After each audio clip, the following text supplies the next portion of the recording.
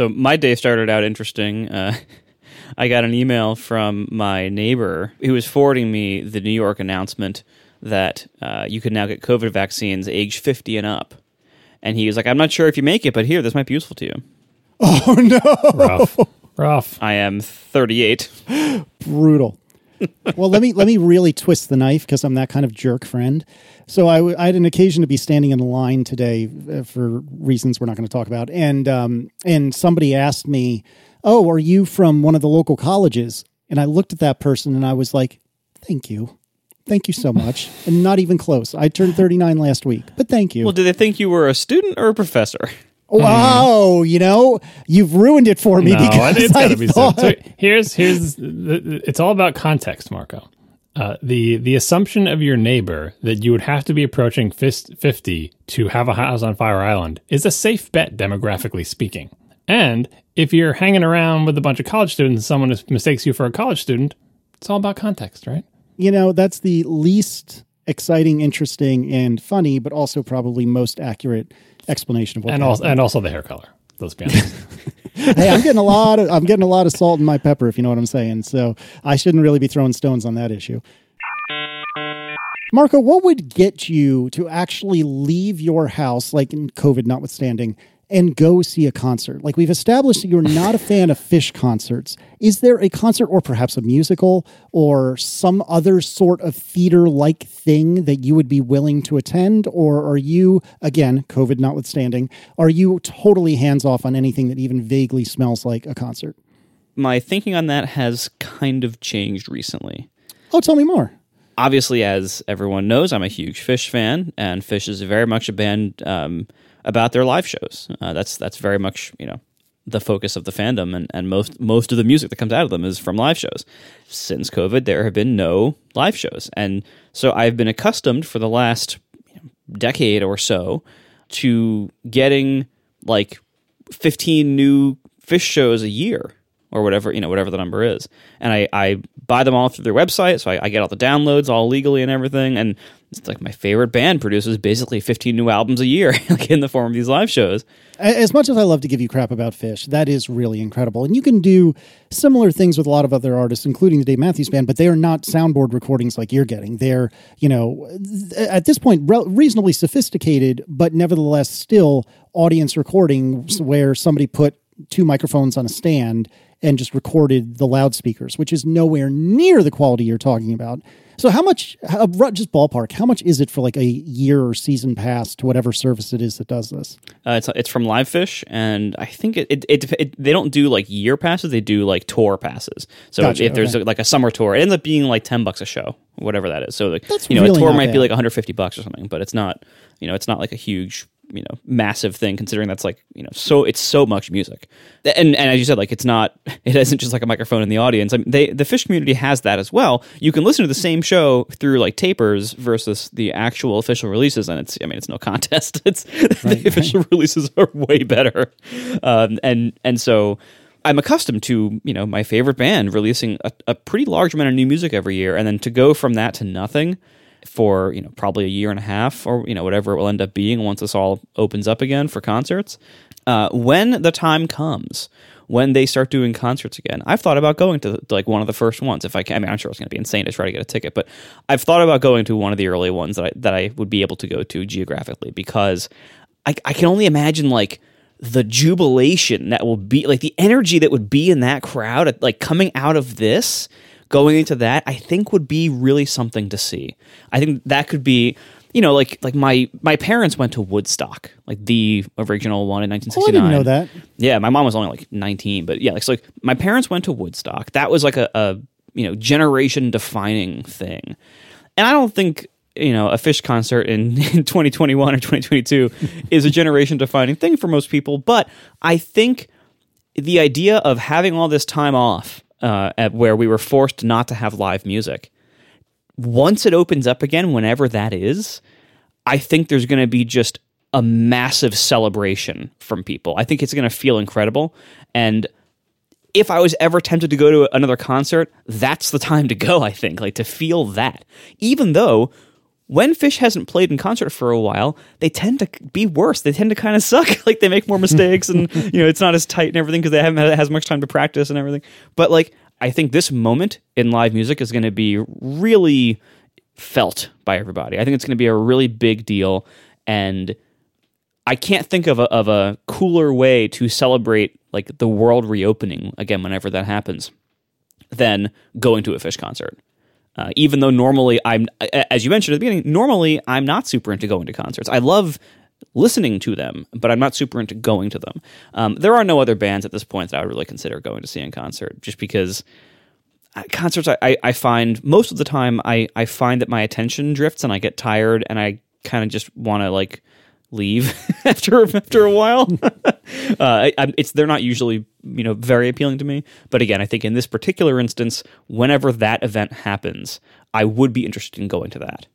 I hear you. Now, I feel like your destiny, if all the stars align, is to go to one of the New Year's Eve shows. What is it, Madison Square Garden? Is that right? Yeah. And be there for that, which I'm sure in so many ways would be a disaster, but a beautiful, beautiful disaster.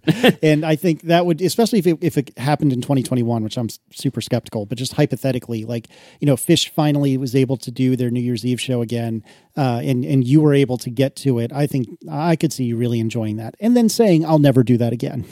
Yeah, I mean, ideally, Madison Square Garden, that is actually the one place I saw Fish. The one time I went it wasn't a New Year's Eve show, but it was at Madison Square Garden. And it's fine, but it's a giant indoor arena. Like, one thing I really don't like about concerts is all the cigarette smoke. And that's better in recent years, like, since it's mostly illegal in most places now. But like, being at a concert where you're just constantly breathing in everyone's smoke really sucks. At Fish, the entirety of Madison Square Garden will be one big hot box. Yeah, exactly. So ideally, it would be an outdoor venue. And what's really close to Fire Island? Jones Beach. Yeah, I've actually seen a concert there. Fish has played there. So that, I think, would be ideal. Like, if they go there, I'll pay whatever it takes to get that ticket. Everything's better at the beach. Of course. Do you have any interest, Marco, in any other concert-adjacent things like musicals or live theater or anything like that? Like, if the original cast of Hamilton was back on Broadway for 10 nights and you scored a ticket, would that be interesting to you, or is there nothing there for you? If I'm with other people who are into it, I'll go and I'll have a good time, but I'm never really like initiating that kind of thing. Fair enough. And John, I know you do enjoy musical theater, but similar question, like, is there anything that would get you to go to, I don't know, a U2 concert or perhaps some other concert for someone that you're interested in? I don't think there's anything special about the end of COVID times. I'm always game to go to a concert. The last one I think I went to was Amy Mann when she came to Boston, and I loved it. One of the best concerts I've ever been to. I'm not a big music concert goer, and it would have to be a band that I really like. But if it is a band that I like, and I don't have to travel that far, I go to it. Good deal. What was the was it Rec Diffs or was it Dubai Friday where Merlin was talking about what it's going to be like coming out of the end of times? Probably both. We definitely talked about it in Rec Diffs. No, that was a really, really good conversation and worth listening to. So both shows are excellent. Yes. In fact, it really makes me grumble how great both those shows are. So all part of the MPU. Yeah. That's it. All right, we should probably start with some follow-up. And we have some reports from the field. Coming in live from the field, we have reports of the Wheel of Shame. I love that we could put out the request saying, hey, if any Tesla owners have gotten flat tires and have gotten service wheels, let us know how they were spray painted. And we actually had listeners respond. Yep. It is ridiculous that this is my life, that I can talk about some stupid flat tire on some expensive car and have people from all over the world send me pictures of these things, but I love it and I'm thankful for it. So we got several reports. Apparently in Hong Kong, the Wheel of Shame is a solid red, and we'll put a link in the show notes. Well, I wouldn't go that far. So this is Sivra Olet who wrote from Hong Kong and sent us a picture of a Tesla with a Wheel of Shame, and it is indeed spray painted red. And it's not like the ones that Marco has showed us where it's a silver wheel and just kind of haphazardly spray painted in a zigzag pattern red, but it is also not carefully sprayed entirely red. If you zoom in on the wheel, you will see that they're maintaining that this shouldn't look like a red wheel. It should look like a silver wheel that a small child's tried to spray paint red, but got bored and left before actually covering the entire wheel. So it is a slightly better paint job, but no one will mistake this for a red wheel. They'll say someone tried to spray paint their wheel really badly, but there's splotches of gray showing through. So this is Hong Kong. This is a worldwide phenomenon, not just, the metro New York area, right? Worldwide, the memo went out to all Tesla dealerships, hey, take your wheels, get a can of spray paint from the hardware store, and go to town on them because we don't want people not bringing their car back to get the quote-unquote real wheel. It looks like the really big version of, how when you were in school and you tried to color something with a Sharpie, you try to change the color of your shoe or something. It looks like that, but just really big. And you don't get good coverage and you kind of get tired out because you do one area and it gets darker red, but then doesn't match the other areas and you're just like, forget it. So true. And then TG Sid writes that apparently just a couple hours north of me in DC, the red haphazard spray paint has not made it to the DC area. Down here, it's blue. Now, this blows my mind. It's red in Hong Kong. It's red in New York, but in DC, it's blue? What's going on? Is DC just a rebel, a rogue? They didn't follow the manual correctly? They ran out of red spray paint? Well, down there, red means something else politically. I don't know. Anyway, this is the world's dumbest corporate policy, and I can't wait until they change it. Are red wheels ruined now, too? Red, pretty much everything is ruined at this point. And then finally, Aaron Farnham writes that the Tesla spare wheel graffiti is different in Houston. My two experiences have resulted in a wheel with the Tesla logo neatly stenciled on the rim. Unfortunately, no pictures. Well, there you go. That's exactly what I was talking about. But neatly stenciled makes you think, do you mean someone held up a piece of cardboard with a Tesla logo cut out of it and then took that same can of spray paint and sprayed through it? Or do you mean actually neatly stenciled? Because there's the drip mark coming down. Right. There's neatly stenciled and there's neatly stenciled. So I think we need more photos of this. But that is an interesting variation. Someone just couldn't bear... They probably got the instructions, randomly spray paint it, please. And they said, randomly spray paint? I'm at least going to take these scissors and some construction paper and cut out a stencil of a big T and then spray it on there. Well, and do you think that would be less effective at making people return it? Because it might look intentional. Well, that's what I'm saying. I'm expecting it doesn't quite look as good as the phrase neatly stenciled is making it sound. Because it's not an even surface and it's not easy to do. And it's not like a pre-made factory decal that you apply. So someone had to do an arts and crafts project to make this. So here's the thing, Aaron Farnham, if you really want to be an excellent listener and an above and beyond feedbacker, I need you to pop one of your tires and get a spare wheel and then take a picture for us. Drive over a spike strip. Yes, please. All right. John, do you want to tell us about App Store pricing policing, please? We talked about this a couple of shows ago, how Apple was telling certain people, essentially, your app is not worth the price you are charging for it, says us. So stop it. And this was in the context of scam apps, which are, charging, trying to get people to sign up for, a $5 a week fee for some app that does nothing or whatever. And Apple's trying to get them out of the store. And the way they do it is they send you a nastygram that says, nah, you can't charge that much because your app is bad. And we talked about it in the context of getting scam apps off the store, and I talked about it in the context of Apple having the ultimate control over pricing and now flexing that control. And because App Store policies, even the ones we agree with, are haphazardly applied, you might think, well, I'm not a scammer, so I have nothing to worry about. But that's never a safe bet with the App Store. And so here's one story from Tim who says, one of my B2B app updates just got metadata rejected with, quote, specifically, can you confirm that X is the intended price of your in-app purchase product, right? So he didn't give the price, but it's basically they asked him, metadata rejected him and said, did you mean to charge what you're charging? And he says, my plan hasn't changed price in years. And the price is $49 a month, which might sound like not a lot, but its competitors are $50 to $150. These are not supposed to be consumer apps. I replied that the price is intentional, and they approved the app hours later.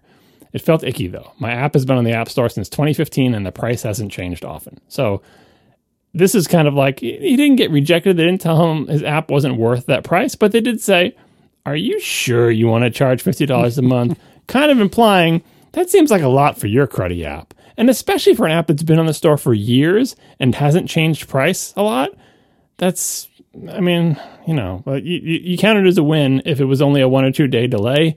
But you start to get a little afraid that the next time you try to send a bug fit update, they're going to be like, yeah, I'm sorry. It just doesn't look like a $50 app to me. I mean, on the one side, I'm glad that they're at least looking at this, but it seems like they should be taking more than just a cursory look. Like, look at the history of the app and look at what does the app do? Because it should, in most cases. If the price hasn't changed in years, then come on. Well, but I mean, even if it's a scam app that hasn't changed in years, it seems to me like in most, but not all cases, it should be pretty obvious what's a scam and what's not. Again, I mean, it's never 100%, but it strikes me as though this app smells very strongly of not scam, and most of the scam apps I've seen smell very strongly of scam. So a slightly more discerning eye would probably do some service here.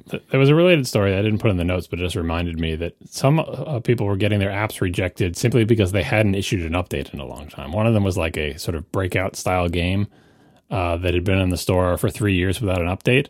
And Apple's just like, look, we're going to pull your app because it's obvious that you've abandoned it, right? And the developer was like, look, this app runs perfectly. It works on all the new iPhones and all the new shapes. Like, you would have no idea that this app wasn't released yesterday. There's nothing like broken about it. It's 64-bit. It scales to the iPhone 10. It goes into the corners. It handles the notch. Like, it does all the things.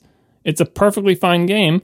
And the reason it hasn't had an update in 3 years is, yes, because the developer is not working on it anymore, but also because it hasn't needed one. It's fine. It made me afraid that someday, am I going to get to the point with my apps where they work and I don't have any features that I want to add, and Apple's going to say, oh, I'm sorry, we're pulling your apps from the store because you haven't updated them in a few years? Yeah. That's, if you're going to pull things off the store, by all means, pull abandoned apps that are crappy, but apps that 3 years is not abandoned, first of all. And second of all, if it's like a game and it works fine, like... just again, inconsistent, application of rules that make sense. And if you heard them explained to you, it's like, oh yeah, certainly we don't want zombie games in the store, but it's all about the execution. And the execution at the scale Apple works, it's impossible to have any execution that is so perfect that it does not produce stories like this. And of course, all we talk about are the stories not like this and not the 10,000 other actual scam games that were pulled, right? So that's just the nature of dealing with the app stores. You're going to hear about the stories that seem quote unquote unfair, and you won't hear about the thousands and thousands of ones that work correctly. But that is the challenge before Apple when running something like this. We are sponsored this week by Backblaze, unlimited cloud backup for Macs and PCs for just $6 a month.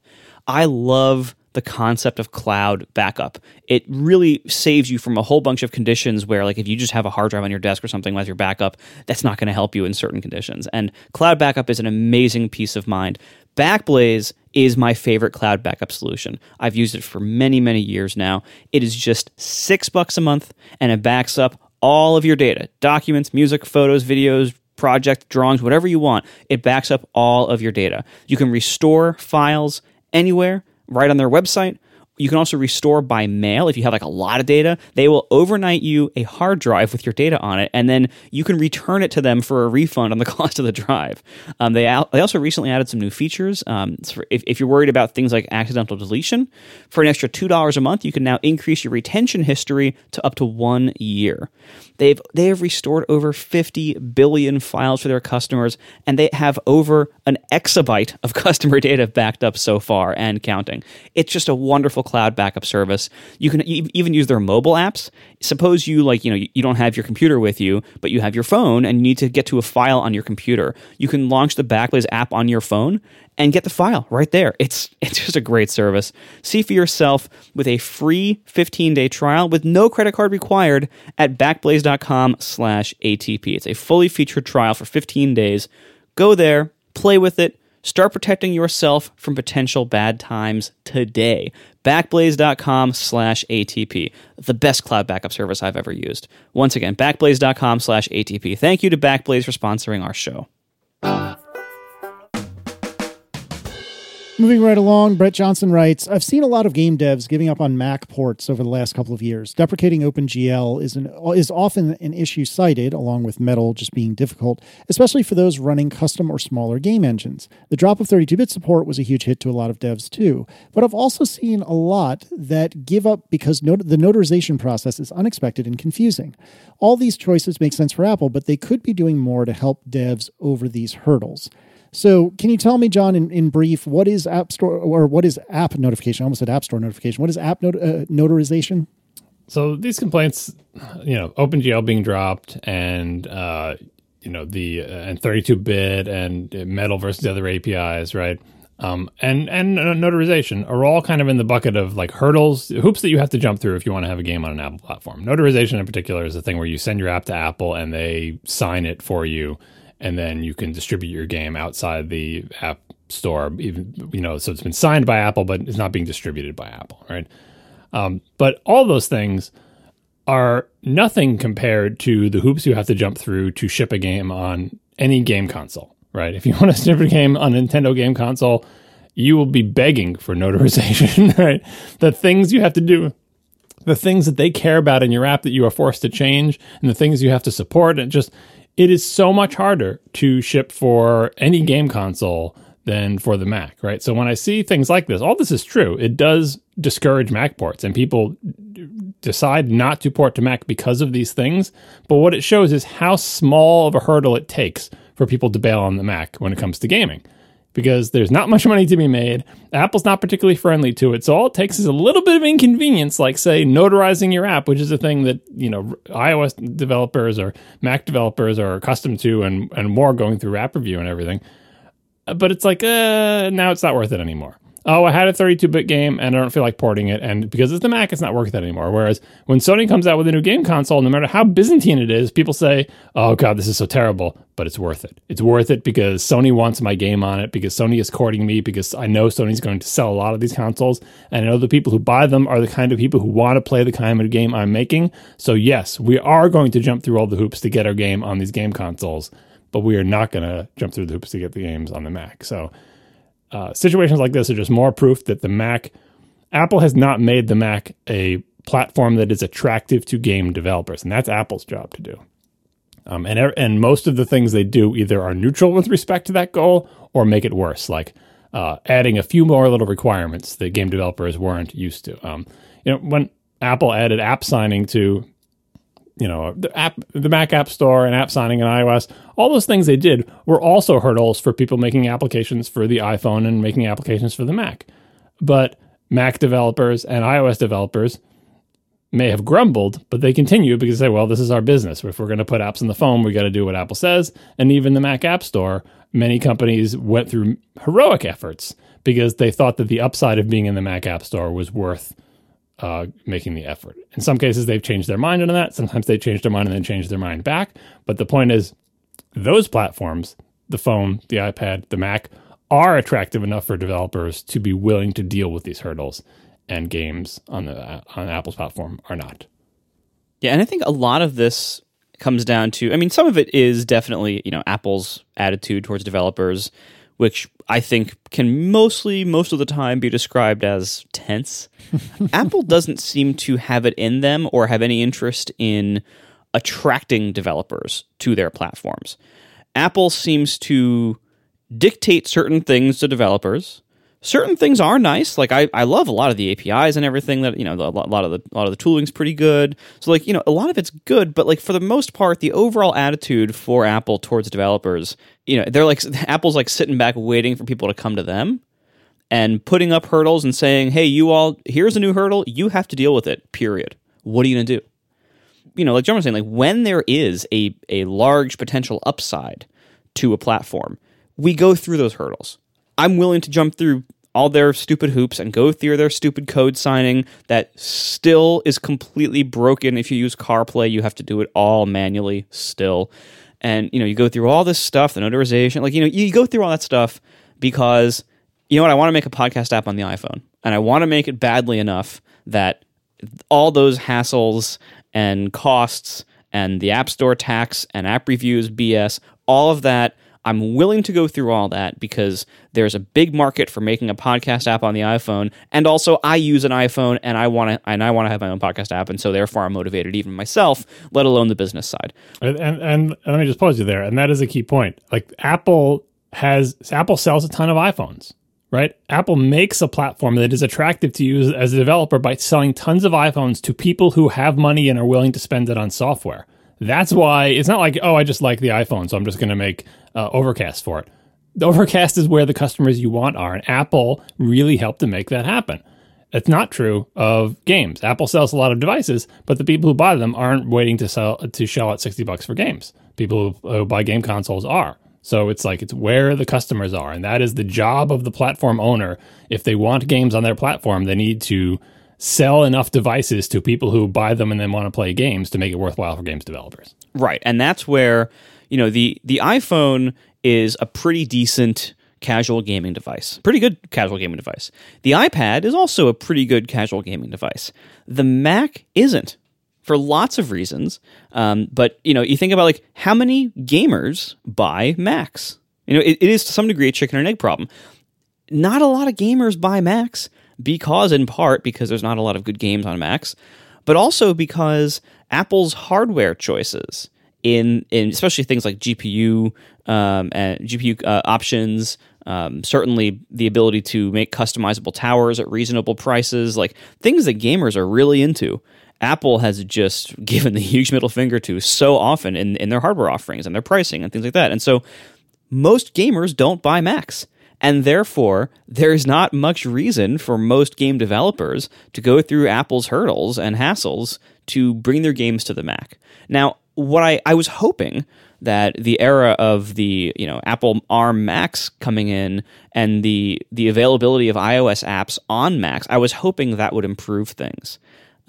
So far, it seems like it hasn't, but it is still early days. We'll see what happens. I think, unfortunately, what I've seen mostly is, Apple gave all developers the ability to opt out of their iOS apps being available on M1 Macs, and many large developers have taken that option.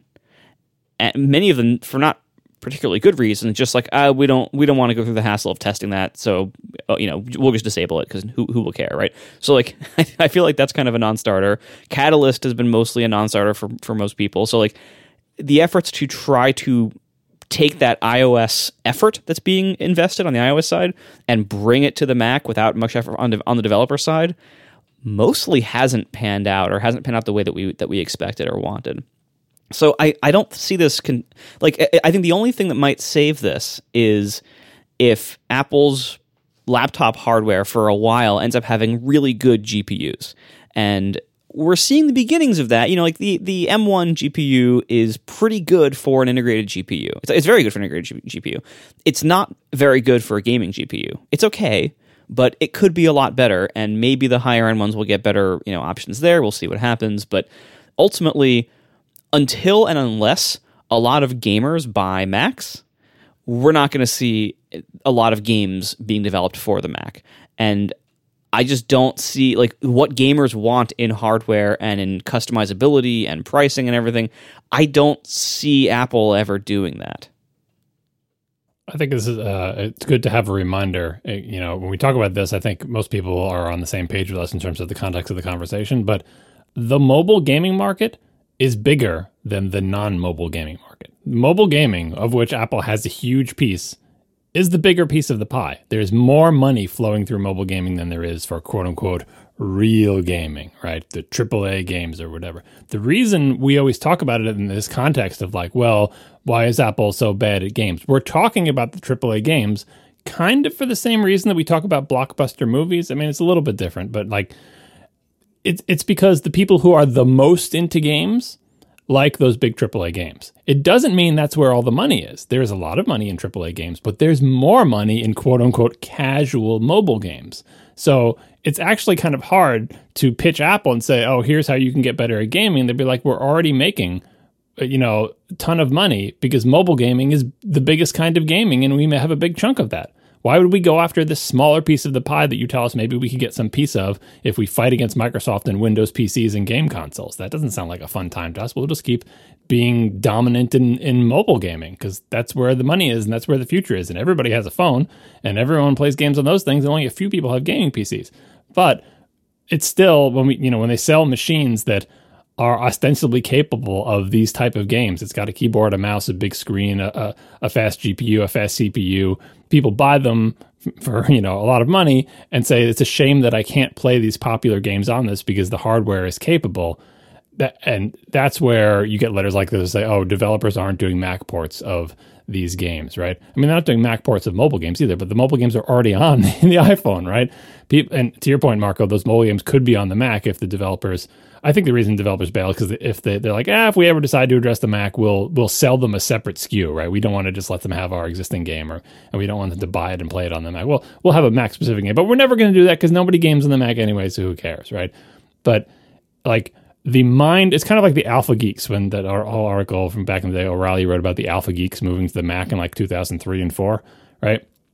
When this smaller subset of the gaming population, the people who are super into games, who are willing to play games for hundreds of hours, that are very complicated and intricate and difficult and aren't quote unquote casual, that minority of the gaming world has disproportionate influence because they are sort of on the bleeding edge of gaming technology, on the bleeding edge of gaming complexity and of the advancement of the art form, using the best technology available. And that's why we always talk about it in this context. Obviously, that's my bias too. Those are the type of games I like and play. But it is important to recognize that from Apple's perspective, there's nothing broken here. Mobile gaming is where it's at, and Apple is doing really well there. Well, the good news is that Apple's documentation is so flawless that if you ever have anything you're confused about, you can look at their perfect documentation and find the answer every time. I don't think people are refusing to port games to the Mac because of bad documentation. You say that, but if notarization was easily explained, then perhaps that wouldn't be such a hurdle. I think those people are looking for any excuse to not do the port. Oh, and I got to notarize too? That's it. I'm not making a game. I'm just saying. I'm just going to throw that out there. Not that I ever burr up my butt or anything. Anyway, Marco, tell me about what's going on with your HomePods. Yeah, so I wanted to just do a little bit of quick expansion on the HomePod discontinuation discussion from last week, because there were a couple things that I learned in the meantime or that I forgot about.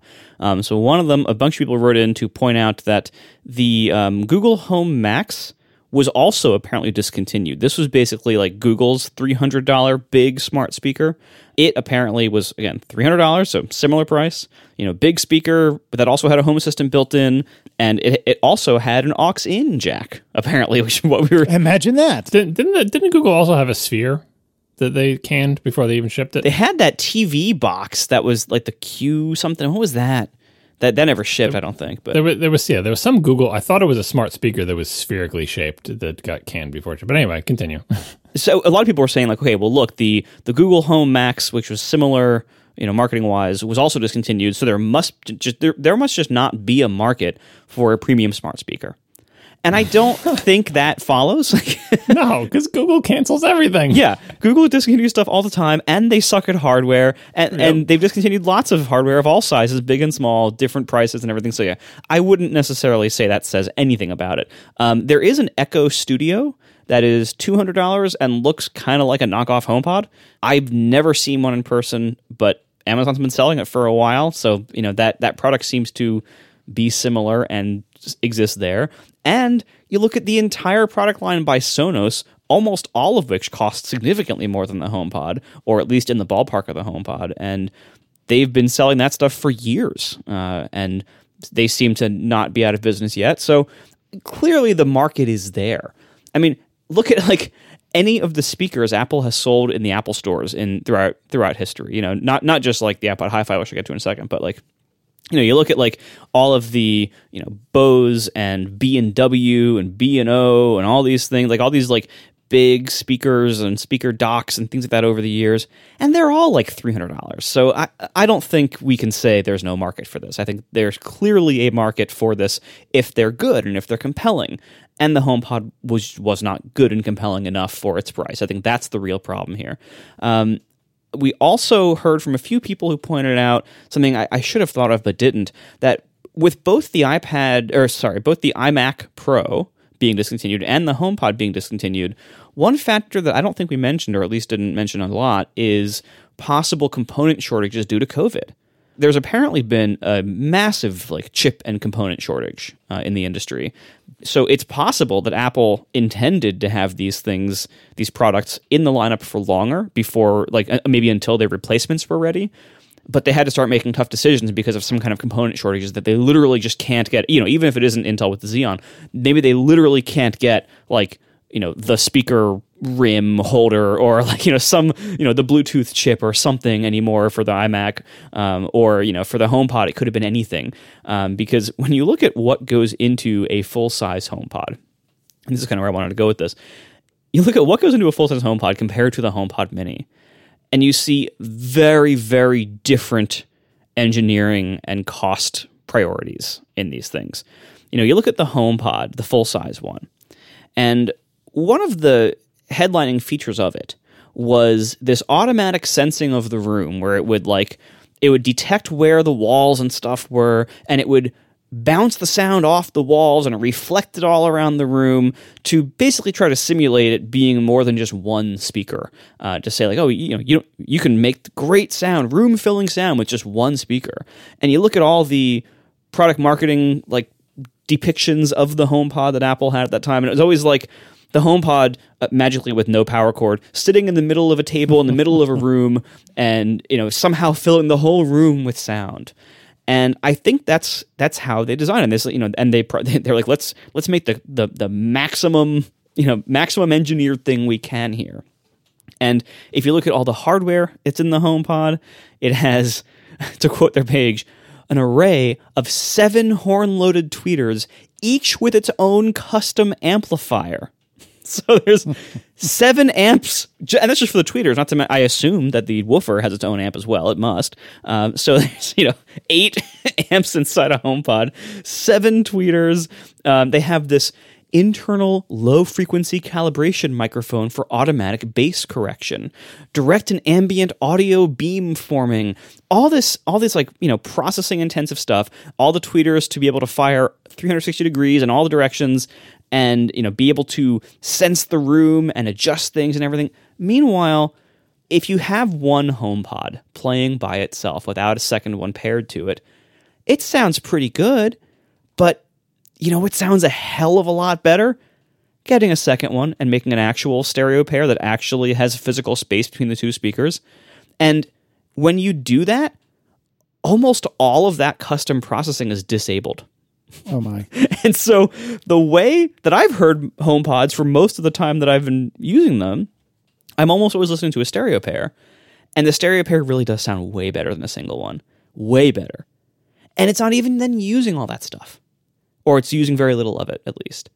If you want room-filling sound, you can do it. You can try it with like one thing in one place that's doing all these tricks. Sound bars, which I hate as a category, often advertise similar kind of things. Oh, they bounce the sound off the walls. You don't need rear speakers. You don't need and you know what? Doesn't really work that well. I've never been fooled by these things. I've never once thought, wow, it sounds like there's speakers actually on the left and right of me. Or it sounds like I actually have rear speakers from this soundbar. No. You know why? Because of physics. It's not that easy to bounce stuff off walls in ways you can actually tell with reasonable volumes that don't sound really overwhelmingly weird from certain angles. It's just physics. You need multiple points of sound to actually fill a room with sound that sounds good. The entire idea of cramming all this stuff into one speaker, I think, was bad engineering and cost management. I don't think this product should ever have been released in the way it was. That added so much cost to it. Meanwhile, you look at the HomePod Mini, a device that was almost certainly prioritizing cost over almost all else.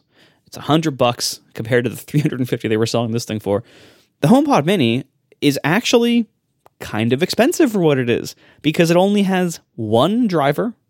It doesn't even have like a dedicated like tweeter and woofer. It's one single speaker driver that does both jobs, which is one of the reasons it doesn't sound very good because that's fairly hard to make work physics wise to make it sound good with just one thing doing everything. They really cut down so much. Like if you look at the teardowns on iFixit versus the HomePod full size one, and you can see there's just all this massive complexity and engineering and components in this thing. And then you look at a teardown of the HomePod Mini, and there's almost nothing in it, and it's significantly stripped down, way cheaper, way simpler. And it starts to seem obvious, like the HomePod, the first HomePod, just it seems like Apple totally ignored cost when designing it. Like it seems like they totally over-engineered it, thinking that they could just kind of walk into the market and just start taking money. And a lot of people have made the same have made an analogy to the iPod Hi-Fi, the old speaker dock. It's actually a very good analogy because that was another area where Apple didn't have a passion for speaker docks. They were not the first ones to the speaker dock market.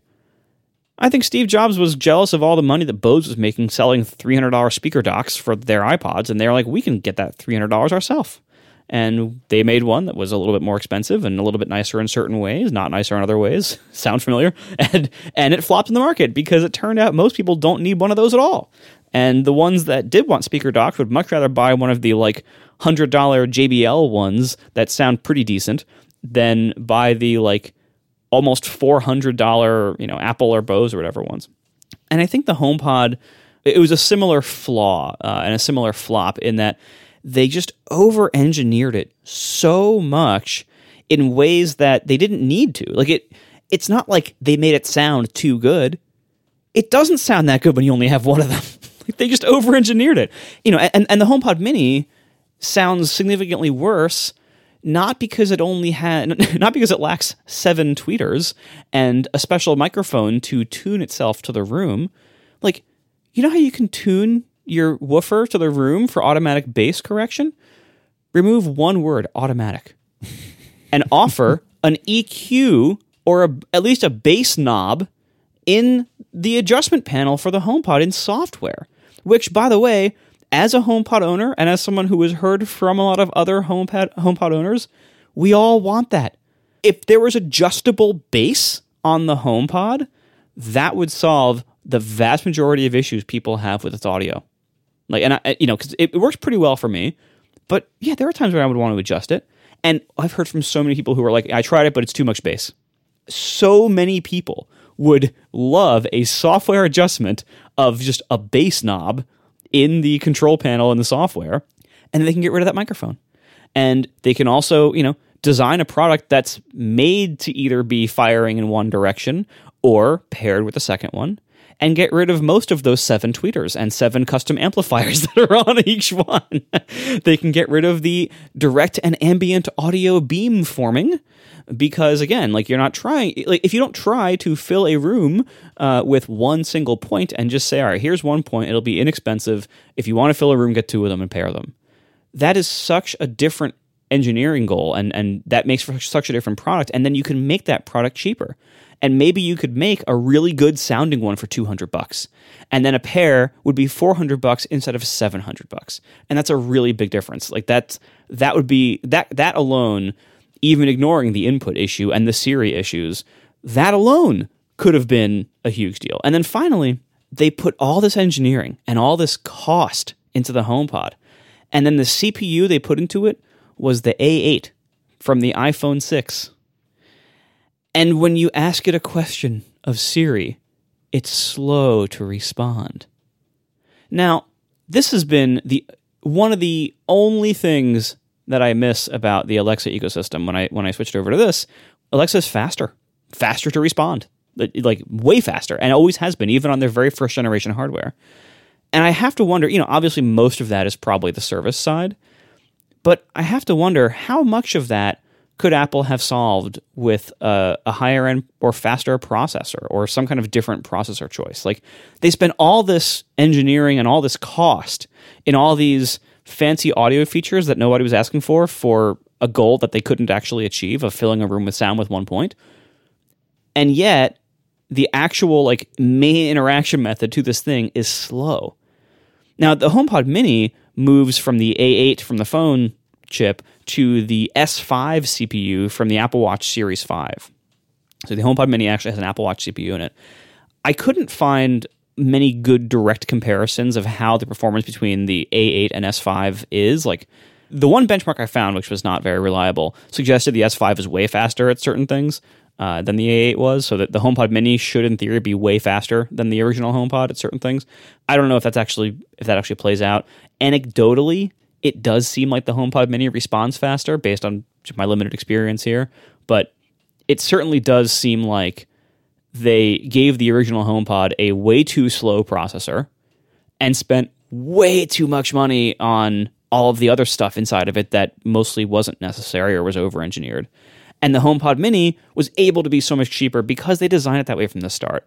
And so I think they're totally able to make a really good, larger HomePod for $200 if they actually go into it with that goal in mind, with some kind of degree of like humbleness. Like the first HomePod was like, we're going to waltz into this market.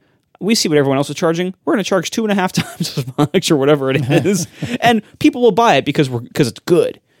And I think hopefully they can re-enter this market when they're ready with a little bit more, humbleness and reality check, and engineer a higher end product that sounds way better than the HomePod Mini, which again is not super difficult, and can actually be sold at a compelling price of, I'd say, around $200.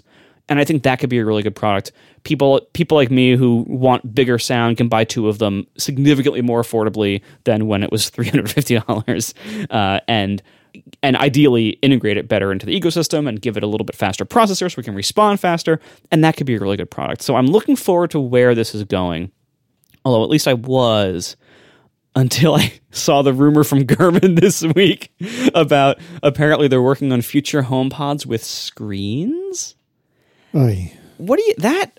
I think that's a good idea because a lot of the possible utility, I mean, especially if they make it kind of a home hub thing, like, yes, the using it as a speaker, as you described, they could definitely make that product. Fewer drivers, less smarts, a lower price, and now you can get 2 of them more easily, and you're all set. But it's still just a speaker, and all of the things that the HomePod can do, like all the questions you can ask Siri, a lot of them would benefit from having a screen. Show me the weather, don't just tell me. When I wake up in the morning, have a little display ready for me, have a rotating, thing of pictures. If I ask to see a picture of somebody, put it on the screen for me. If I'm looking at a recipe, show me your recipe. Like there's the Amazon products and the Google products that have screens, I think, enjoy popularity because a screen is a really useful thing to have for a voice assistant in your house. If you stop thinking of it as a speaker, which is mostly what you were talking about, and start thinking of it as a voice assistant that happens to have a non-terrible speaker, a screen is very attractive and I think plays much more to Apple's strengths because there are lots of things that I just described that are already possible on watches and phones and iPads. So Apple has already done some of the work for it. And if Apple half-butts it, as Marco says, they could do a poor job of it. But you can imagine a really good implementation of, I roll out of bed and in the kitchen there's my HomePod with a screen showing me today's schedule and a weather forecast, and I can ask it to do things, and I can intercom to wake the kids up, and like the ad writes itself. Like Apple, I think once Apple has a screen, they are more comfortable. Whatever that thing is on top of the HomePod is not a screen, and the product is lesser for it because without a screen, Apple doesn't know what to do, and then it has to lean entirely on its sluggish and not so smart voice assistant. Yeah, and by the way, thank you for hoofed in the chat for giving me the word that I was looking for with humbleness. Apparently there's already a word for that called humility. I couldn't get it. Like, as I was saying, I'm like, I know there's a word for this. I can't think of what the word is. Humblability, they call it. That's it, yeah. Humbleosity. Oh, and one more thing on the chip shortage thing of like all the different, the COVID has caused shortage of parts or whatever, and that could explain why stuff's getting canceled early or whatever. Some of this is just, I don't know if this is a real thing, but I saw it 3 or 4 times on Twitter and on websites, so who knows. But it was people buying HomePods. Like they said, hey, get them while supplies last. So people are like, okay, well, fine, I guess I'll get one now. So they would order a HomePod to get one of the last ones and, before they're all out of stock, right? And they would receive them, and reportedly the manufacture date was the launch date of the HomePod. Oh, yeah, I saw that. Meaning they made a bunch of HomePods in like 2017 or whenever it was, and they never made any more, and they just have been trying to sell those, like us with the ATP pins, which we made many years ago, and we're still trying to sell them because apparently everybody who wants an ATP pin has one, right? And we just have a handful of them left, but if you buy an ATP pin today, you're getting a pin that was made 3 years ago. Luckily, there are no electronics in it, and it's still supported by all our software. So buy an ATP pin. But yeah, so shortages could have contributed to the early, as we discussed, the Xeon being discontinued and stuff, the early demise of the iMac. But it seems like from people buying them that HomePods are not suffering from a lack of parts because Apple isn't making HomePods anymore. Yeah, Apple hasn't made HomePods in years, apparently. Right. They're just trying to sell through the warehouse filled with HomePods. Someone's built like a fort out of HomePods in the back room. It's like that. Remember that? I don't remember what like magazine or company it was or whatever, but that did the Wheel O iMac boxes. You know what I'm talking about? Yeah. Same basic idea. Yeah, and like I'm kind of surprised. Like as of now, when we record, they still aren't sold out. I assumed that when they announced that they were discontinued, that they would sell out within a day. Right. And the space gray ones did. They sold out pretty quickly. But the white ones, which is actually my preferred color of them, are still for sale now, like 2 weeks later or whatever it's been. Did they introduce the space gray one later, or was that at launch day? It was always at the same time. Yeah, I don't know. Maybe that was just the more popular color, or maybe they misguessed when they manufactured them all originally in whatever year it was. Yeah. Yeah, but I really, and I've been tempted to buy one, now because I really do enjoy them. Because you have so many and they need friends. Yeah, right. Like, but I don't really have anywhere else I could put a full size HomePod. You could make a fort. Yeah, but if any of mine die, and if they haven't released a new one by that point, I will actually really regret not having one. You need to have spare HomePods. This is how you end up with a closet full of cheese graters. Except for you, it'll be a closet full of HomePods. My thing that I'm collecting costs like $9 each, though. It's a little bit easier to get them. Yeah. Well, it won't be too long until those are $9 each as well. Wow. So cheese graters only appreciate in value. The price of OXO cheese graters has never gone down, Casey. Sure. No, but like honestly, like as ever since the HomePod's death was announced, and as I've kind of waffled on getting any spares, I've started to realize like I really like the way it works for the most part. First of all, if anyone out there does not yet have AirPlay 2 in your household, I would strongly recommend giving it a shot in some form, whether it's playing stuff to an Apple TV or to a HomePod Mini or a regular HomePod or whatever, or any of the other ecosystem stuff that supports it. Like obviously all of Sonos' stuff, or all of Sonos' recent stuff supports it. A lot of other manufacturers are starting to add it as well. AirPlay 2 is awesome.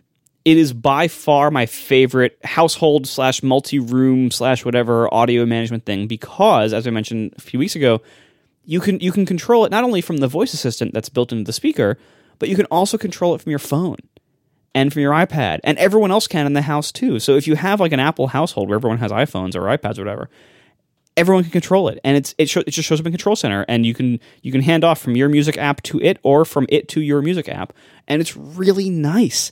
It's a wonderful interaction method if you are in Apple's ecosystem, and especially if you use Apple Music. Now, here's the thing: like, I understand that everyone who uses Spotify, everyone, 100% of you, think that everyone uses Spotify.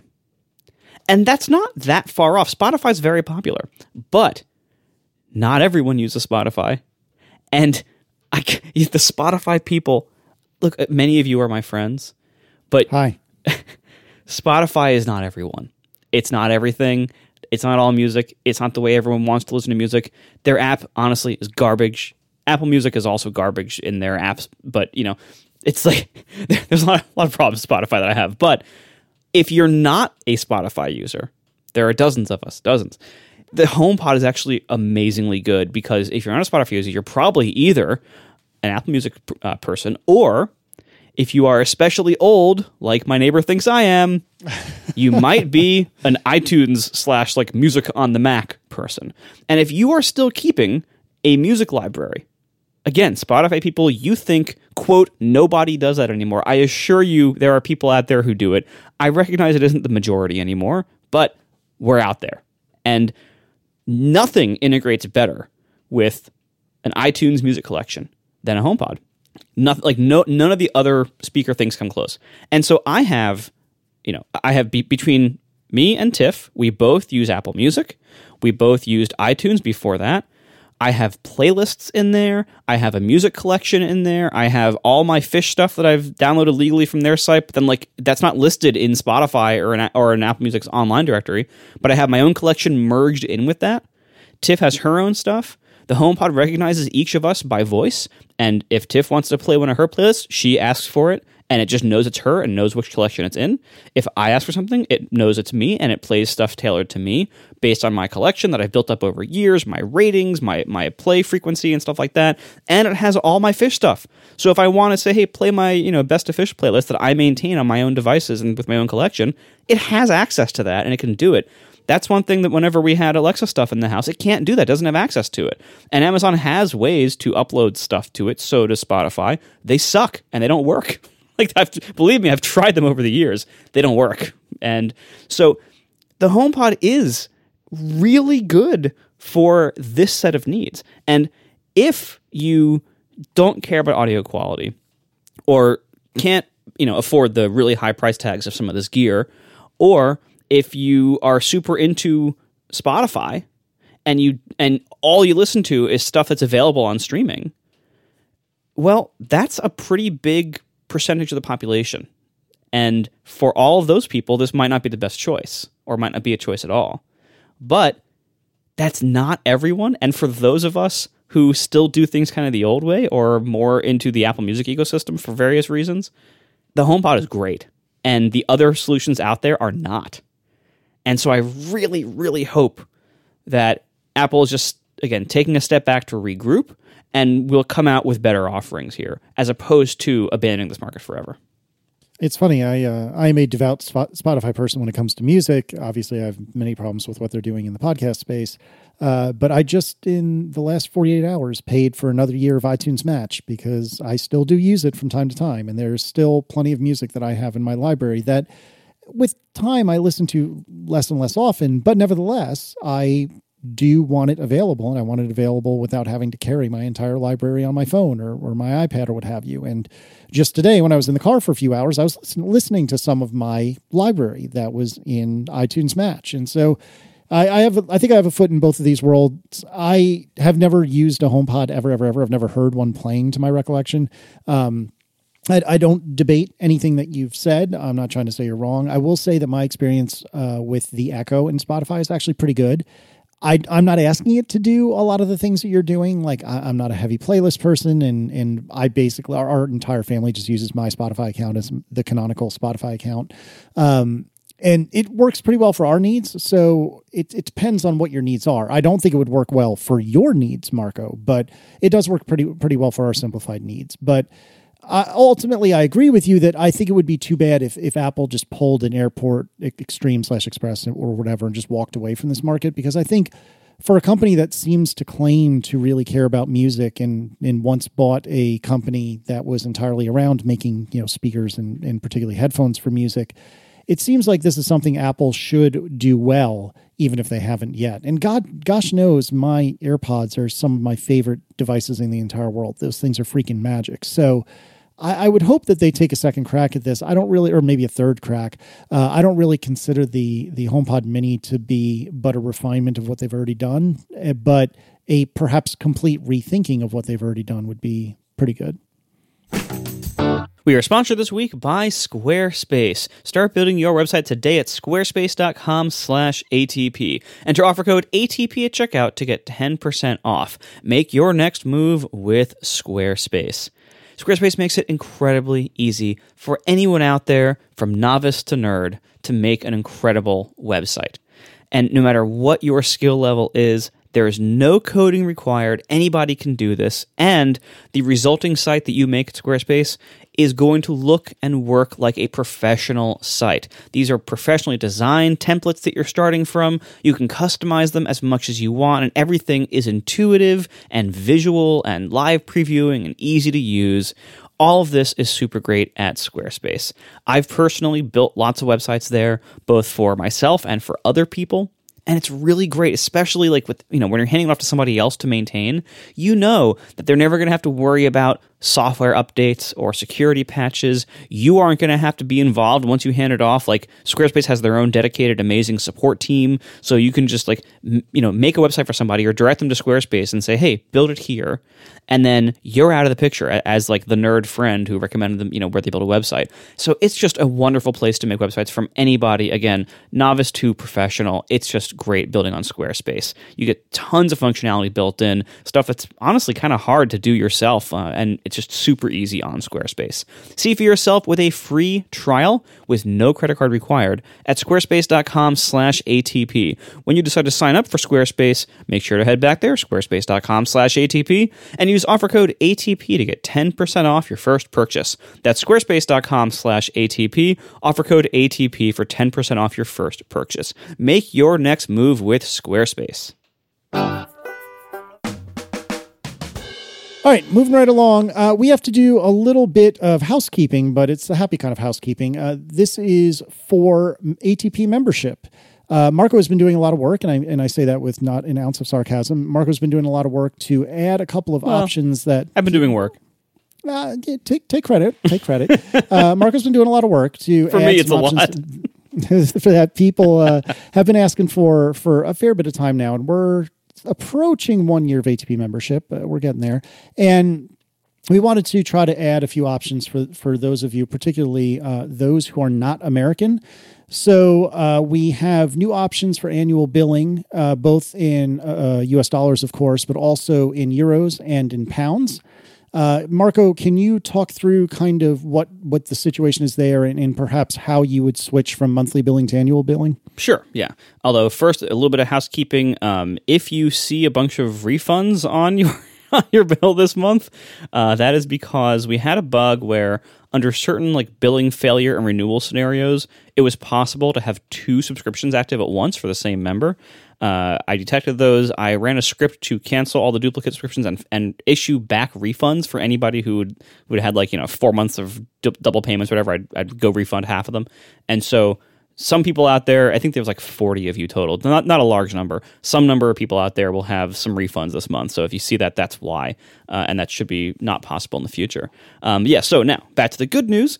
So we now have Euro and Great British Pound options for currency.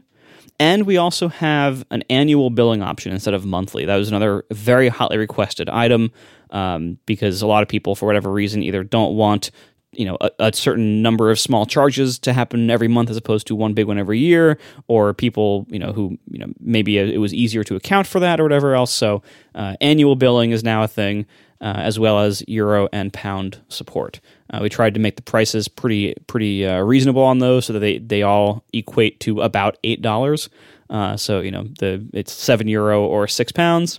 The one thing that a lot of people have asked is how to switch their existing account, like people who are already in one of these countries, to switch your account from US dollars where you already created it to Euro or Pound. And there is a way to do it. It kind of sucks, and I'm sorry, but there's reasons. So we've always heard from people who are who tell us why it's so hard to move an Apple ID between, if you move to a different country and you need to move your Apple ID, apparently you have to cancel all your subscriptions and wait for them to all lapse. So it might be a year out, and then they can move your Apple ID or something like that. Well, that's kind of how this works too. Probably for the same reasons, for various reasons, dealing with how Stripe deals with customers and credits and refunds and currencies and international currencies, things like that. You can switch your account to a different currency, but you have to cancel the existing subscription, which doesn't actually cancel it instantly because people don't expect it to work that way. So I had to change that last summer. When you cancel your subscription, it just turns off auto renewing, but you still get the rest of whatever, the month or whatever you paid for. So you have to wait for that month to be over, and then your membership will still exist, but it will go into the expired state, and it'll tell you and say, hey, you should renew. At that point, then you can sign up with any currency you want to. So yeah, short version is to switch currencies with an existing account, you have to cancel your existing membership, wait for that month to expire, and then re-enable it with the new currency. Additionally, coming soon, and we don't know exactly when, but coming soon, there will be WWDC merchandise coming up. We are definitely going to have an all-new shirt design. We are not going to talk about what it is. It's good. but nevertheless, it's going to be something pretty cool. And John has spent a lot of time working on this. Basically, I'm the slacker of the three of us this month. John has spent a lot of time working on this, and I'm really excited for it. Although I guess I'm not entirely slacking. I've also come up with an entire new product. Well, kind of. That's overselling it a bit. But nevertheless, here we are. I've come up with an entirely new product to the ATP world, which I'm very excited about. And the spiritual return of something from several years ago. So I'm really excited about that too. And we don't have an exact date for this, but we bring this up in part to say that members, ATP members, get 15% off on all ATP merchandise. So if you wanted a reason to join, but we're holding out for annual billing or we're holding out for billing in pounds, then now is the time, and the merchandise is just the icing on the cake. So atp.fm/join. John, today is a big day for you, and particularly you. Mac OS X 10.0 is 20 years old today. I was still a teenager 20 years ago today. Lots of people are tweeting about it and posting articles and stuff. And it's just a coincidence that today, literally the day that we're recording this, March 24th, is the exact day that is the 20th anniversary of the release of macOS 10 10.0. I didn't do anything for it. Sorry, macOS 10, I didn't get you anything this year. Part of it is because, I wrote all those reviews of it way back when, right? And then I did a 5-year retrospective when macOS 10 was 5 years old, and then I did a 10-year retrospective when macOS 10 was 10 years old. I just feel like not only am I done reviewing macOS 10, I'm also done writing retrospectives about it. It's like, well, you did a 5-year and a 10-year. You got to do a 20-year. Apparently, I don't. But it's worth marking the occasion. If you want to look back at some of my old reviews, we'll put a link in the show notes to. I collected all the links on my website when I stopped writing them. So there's the reviews of the releases, 10.0, 10.1, so on and so forth, up to when I stopped. There's also links to all of the pre-releases, so Developer Preview 3, Developer Preview 4, the public beta. And then there's the links to my retrospectives that I just talked about. I think the retrospectives maybe are the most interesting because 20 year it's a retrospective moment. Let's look back. And especially because what we're looking back on is Mac OS X. I know it's not such a big deal that they changed the name. They changed it to OS X and then they changed it to Mac OS. But I do feel like Mac OS X sort of ended and now we're just in the age of modern Mac OS, because a lot of the defining characteristics of Mac OS X slowly faded. Not that I'm saying this is a new operating system. It's obviously Mac OS X. It's the same thing that it always was. It's the next drive operating system. It's got a dock. It's got a menu bar. It's the same OS, right? But I do feel like there's sort of been a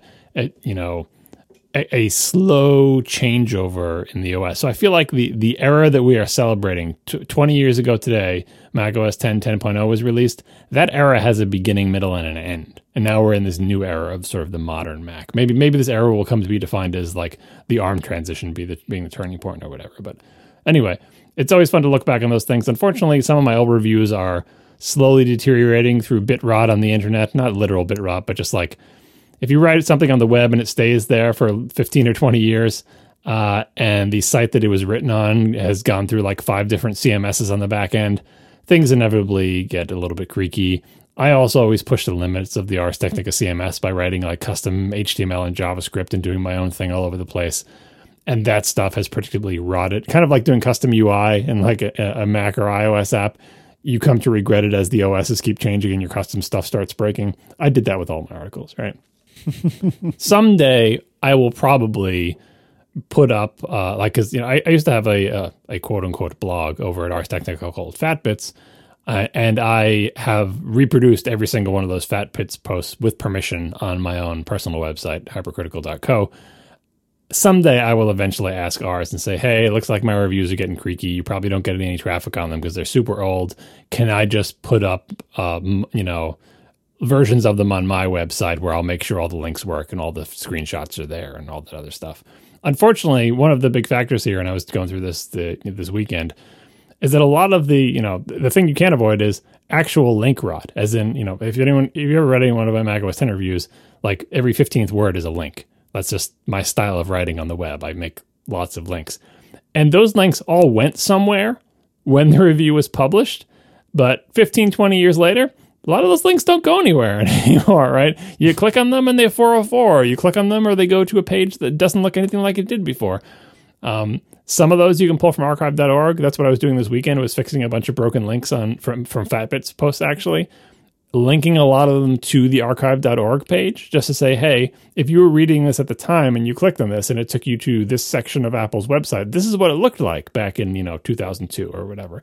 And that's fun to do, but archive.org doesn't have everything either. And then there are things that are just obscure or just don't exist in any fashion or were never spidered because of robot.txt. I feel so weird saying spidered. Kids don't say that these days, do they? They say crawled, I guess. Back in the day, we called them spiders because they were cool. Yeah, so I would like to have sort of a modern local incarnation of my stuff, just so I can point somebody to it and they can essentially just enjoy the screenshots or whatever. And then I could fix some of the typos and remove the smileys. Yes, in some of my earlier reviews, I put literal ASCII smileys. It was a long time ago, okay? It was literally the 90s. Please have mercy on me. I love that you say that, as I was spending just a few moments ago, choosing exactly the right emoji for the some membership housekeeping section of the show notes. Did emoji exist when I wrote the first ones? I don't think so. I don't know. Maybe in Japan it existed. I feel like we've had this debate before, but that's okay. Yeah. But anyway, whether or not it existed, it certainly wasn't a viable thing that I could type into a web page in 1999. So that's true. Speaking of curious Apple decisions and that same decision made better by somebody else, Google Play has dropped commissions to 15% from 30% following Apple's move last year. This is from TechCrunch. Google is reducing the service fee for Google Play to 15%, down from 30%, for the first $1 million of revenue developers earn using Play billing system each year. The company will levy a 30% cut on every dollar developers generate through Google Play beyond the first $1 million in a year, it said. This is the way it should have worked for Apple, but no, because they're either cheap or annoying or a combination of both. You have to join the small business program, and then you have to get approved, and then you have to make sure you make less than $1 million, but you have to make less than $1 million in order to get the 15%. And then if you make even $1 more than $1 million, you get 30% on everything, not 30% on the news. It's just preposterous. How 30% on everything the next year. Yeah. I'm sorry. Right. That's true. So you get punished the whole next year. It's not like a marginal tax rate where your millionth and first dollar is charged at 30%. I think you get 15% for that whole year, but because you went over $1 million that year, your whole next year is blown. From day one of the next year, you're at 30%. No, you don't get it for the whole year. You get it until like the next payment. So it's like every month you get paid out. Is it a monthly cycle? So, yeah. It was the whole year. No, I think it's monthly, but and for the rest of the year. But no, it's like people have run the numbers or estimated how many App Store developers are affected by Apple's new the program and everything, and people try to figure out like what would it cost Apple to run their program the way Google's is running, which is like similar kind of deal but way simpler and removes some of these weird like anti-incentives and removes the need to apply and try to get approved and everything, just applies automatically. And it's not a small amount of money. Like it's a significant amount of money that Apple, like by Apple doing it their weird way they're doing it, they actually are saving a lot of money, but it's not make or break the company kind of money. So it's something that like I think you might notice it on the quarterly earnings report for like some tiny percentage of one department would be smaller by a noticeable amount, but it's not like it's the kind of thing that, like, the reason Apple is doing it the way they're doing it is because they're being cheap. Like that's the real answer. And I would say though, like I wonder if that estimate accounted for the extra cost of Apple doing the bookkeeping for its Byzantine program. Like this simple program, because as you noted, pretty much nobody makes more than $1 million in terms of percentage on the App Store. Like there's just so many developers, and only a tiny, tiny part is making that $1 million. So who is a potential member of the small business program? Essentially everybody in the App Store. That's a lot of stupid applications to deal with, and doing the bookkeeping to make sure that you apply the rules and make sure you count their revenue when they go over than they are in the other bracket, but they want to get back into the other one. Like, it's complicated to run a complicated program. One of the beauties of Google's plan is nobody signs up. These are just the new rules, and the rules are so simple I can explain them in a paragraph. That's it. right? It's easier to run that program because it is a uniform set of rules for everybody. You don't have to like sign up all these people, and you don't have to carefully watch and do the, the monthly billing cycle rollover. Now you're in the 30% bracket or however it works in the Apple one. It's easier to run a simple program. And I don't think that any cost estimate is factoring that in. Now, I agree that even when you factor that in, it's still to Apple's advantage to use their ridiculous program because it saves them more money. I heard, I think Ben Thompson on Dithering was chalking it up to just simply if you're incentivized to run your business in a way that you make the most money possible from the App Store, if you're in charge of the App Store financials or whatever, of course you're going to pick the complicated program because you want the goodwill, but you also don't want to give up too much money. I feel like that flies in the face a little bit of Apple's supposed philosophy from many years ago where there's just one profit and loss for the whole company, and we don't think about it as, okay, well, you in charge of the App Store, you're going to be judged on the profit and loss from the App Store itself, and so you are incentivized as king of your little kingdom here to make sure that you make the most money possible from those developers, rather than thinking about big picture, what's good for Apple. What's good for Apple is to make developers happy, even if it is slightly worse for this specific aspect of App Store revenue, right? Do you think Apple thinks that? I mean, that was the whole pitch with their whole, we're a functional organization and we have one profit and loss, like even in the Tim Cook era, before Jobs, but also in the Tim Cook era, the idea that we don't have each individual department worrying about their individual profit and loss. And, like at the end of the year when they do the big report, they don't say, okay, well, the Mac team did great, but the iPhone team did not so great. Oh, it'll probably be the reverse. But anyway, it's like, how did we do as a company? Because if you don't do that, you create perverse incentives for someone to make their little corner of the business very profitable at the cost of the big picture, at the cost of Apple as a whole, at the cost of the brand, at the cost of something that doesn't show up on their individual profit and loss. That has always been the pitch in the post-Steve Jobs 2 era was that's why Apple is great. Because they do this thing that other companies don't do. There are no little tiny subsets that are fighting for themselves inside Apple. It's all one big Apple, and we all work together. And that way, people aren't punished in their careers for example, foregoing a bunch of revenue in the App Store if overall Apple does better because of it, because developers are happier or more developers come to the platform or whatever. All that said, that sounds like a pretty ideal. And there's a reason lots of other companies don't do it that way. And I can imagine, no matter how much Apple says that's the case, there's still a little bit of that going on inside. It's still, though, it baffles me why Apple came up with this plan, because I don't think it's like if you had a company that was really ruthlessly, every individual subset has its own profit and loss numbers and has to live and die on its own. This is the type of pricing system I can imagine it would come up with. But Apple, that's the other extreme. I refuse to believe Apple is at the other extreme. I can believe they don't necessarily achieve their ideals, but I think that is their ideals. And I think a lot of other things they do look that way. But here is Google showing Apple how it's done. This, like we would say, this is the Apple plan. Oh, Apple doesn't do things complicated. They just want it simple, just like 70/30 was simple. We may not have liked it, but they said, well, it has that Apple feeling to it because it's like, look, it's just 70/30. Never mind about Netflix and everybody not getting 70/30. Ignore that. Everyone is treated the same in the App Store, right? But to a first approximation, everybody except for literally companies that you can count on your hand got 70/30. And it was not a complicated graduated scale where you sell this much and you get a different. It was just 70/30. Very Apple-like in its simplicity. And then when they did the small business program, it is totally un-Apple-like, both in its conception as let's pinch as many pennies as we possibly can, and try to get goodwill at the same time. It's clear that we don't want that much goodwill because we don't want to lose that money, right? And then Google does the Apple style, which is like, Google, there's nothing for you to do. There's nothing to install. You just get more money now, and it's easy for everyone to understand, done and done. So I feel like Apple really embarrassed Google, or Google really embarrassed Apple here. And I hope Apple responds to this. I hope Apple feels suitably chastened by Google doing the Apple thing.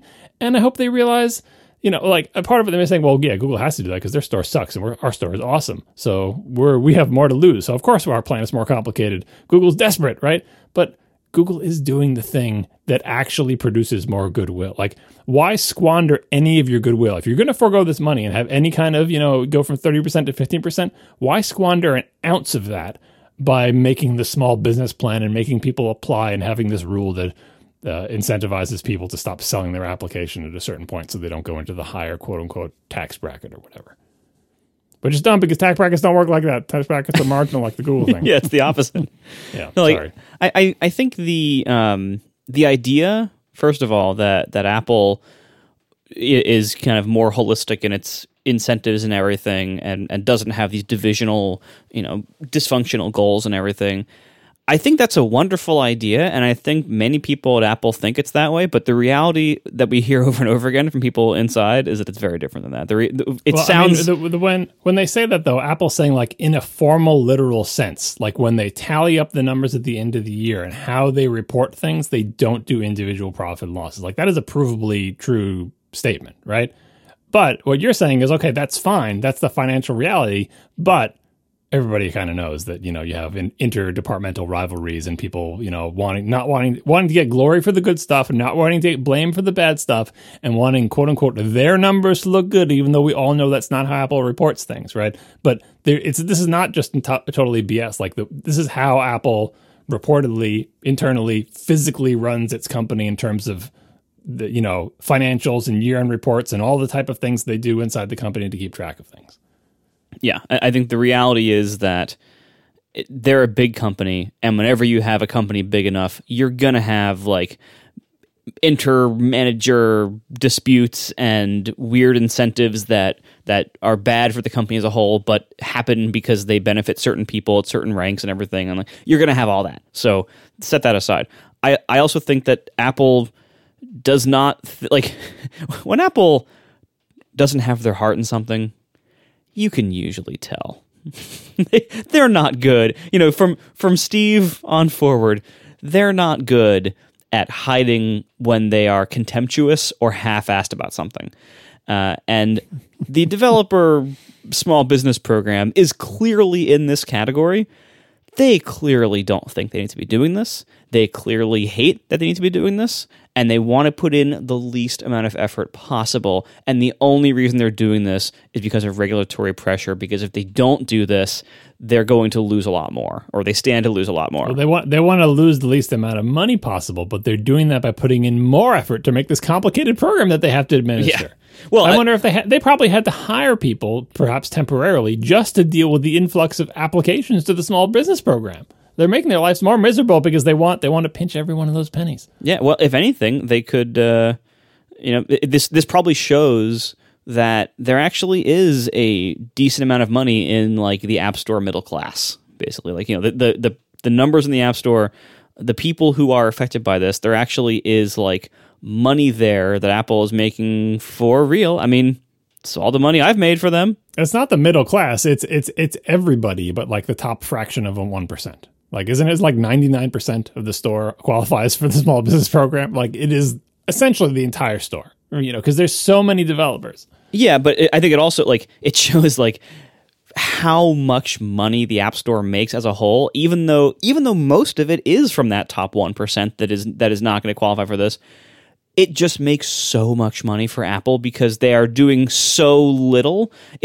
Apple has, I'm sure, a lot of people on staff for things like app review, and I'm sure maintaining the store has some costs, and they are spending some money on, servers and bandwidth and everything, but it's such a massively high margin business for them. They are making a killing on the App Store, even at 15%, let alone the 1% that's paying the 30% that's getting probably most of their money in. Like, they're making billions and billions and billions of dollars from just being a rent seeker, being in this gatekeeper position. Like, they're putting in very little relative to what they're making. So there is enough money in there that they can afford to hire an army of probably, relatively low to middle wage workers to actually go through these applications and do all that. And that's still worth it because they're still, even at 15%, making a killing from, those of us who were in this, App Store middle class thing. It just shows like quite how egregious this whole scheme has been and how incredibly profitable it still is for them. I don't know if this falls under the category of rent seeking, but it's the other common analogy you hear for how to make money. Is that, so yes, Apple certainly is gatekeeping and rent seeking from, if you want to get your thing on our platforms, you got to go through us and give us our cut, right? But they're also doing the cliche thing of, if there's a gold rush, you should be selling shovels. because all of the people who want to come and make their fame and fortune on Apple's platforms, make an iPhone app, every one of those people has to buy Apple shovels first, right? Like, it's not about rent. They haven't done anything yet. They haven't made any apps yet. It's like, well, come over here and pay us our $99 a year, which if you add up times the number of developers is not a small chunk of change, just to get there, to get your shovel. And then you get to start digging, and then you get to try your luck in our market, right? So field an app. And if you do well, we'll get a cut. But if you don't, you already did give us $99, and it costs us almost nothing for you to try launching your app on our platforms, right? So this is what we've got into many times about the incentives for a services company are very different from the incentives of a product company. A product company wants to sell products that people like, and a service company wants to find a way to sell you a service or insert itself between you and the thing that you want. And for customers, they're inserting itself between them and the apps that they're going to buy and taking money from that purchase. But for developers, they're inserting themselves as the shovel salesman and saying, okay, well, if you want to come and try your luck in panning for gold in Dundar Hills, start by giving us $99. Not to mention, the $1,200 you had to spend on our computer to build. Yeah, I also buy all the equipment from us to develop for it, obviously, yes. But you're going to buy that anyway. Right? And your $1,000 iPhone. But I still feel like, again, selling the products, the incentives are aligned. Do you want an awesome computer that you're happy with that helps you do your job? We will sell you that, and we are incentivized to make that computer more and more awesome for your particular job, and the incentives for running the store are very different. Yeah.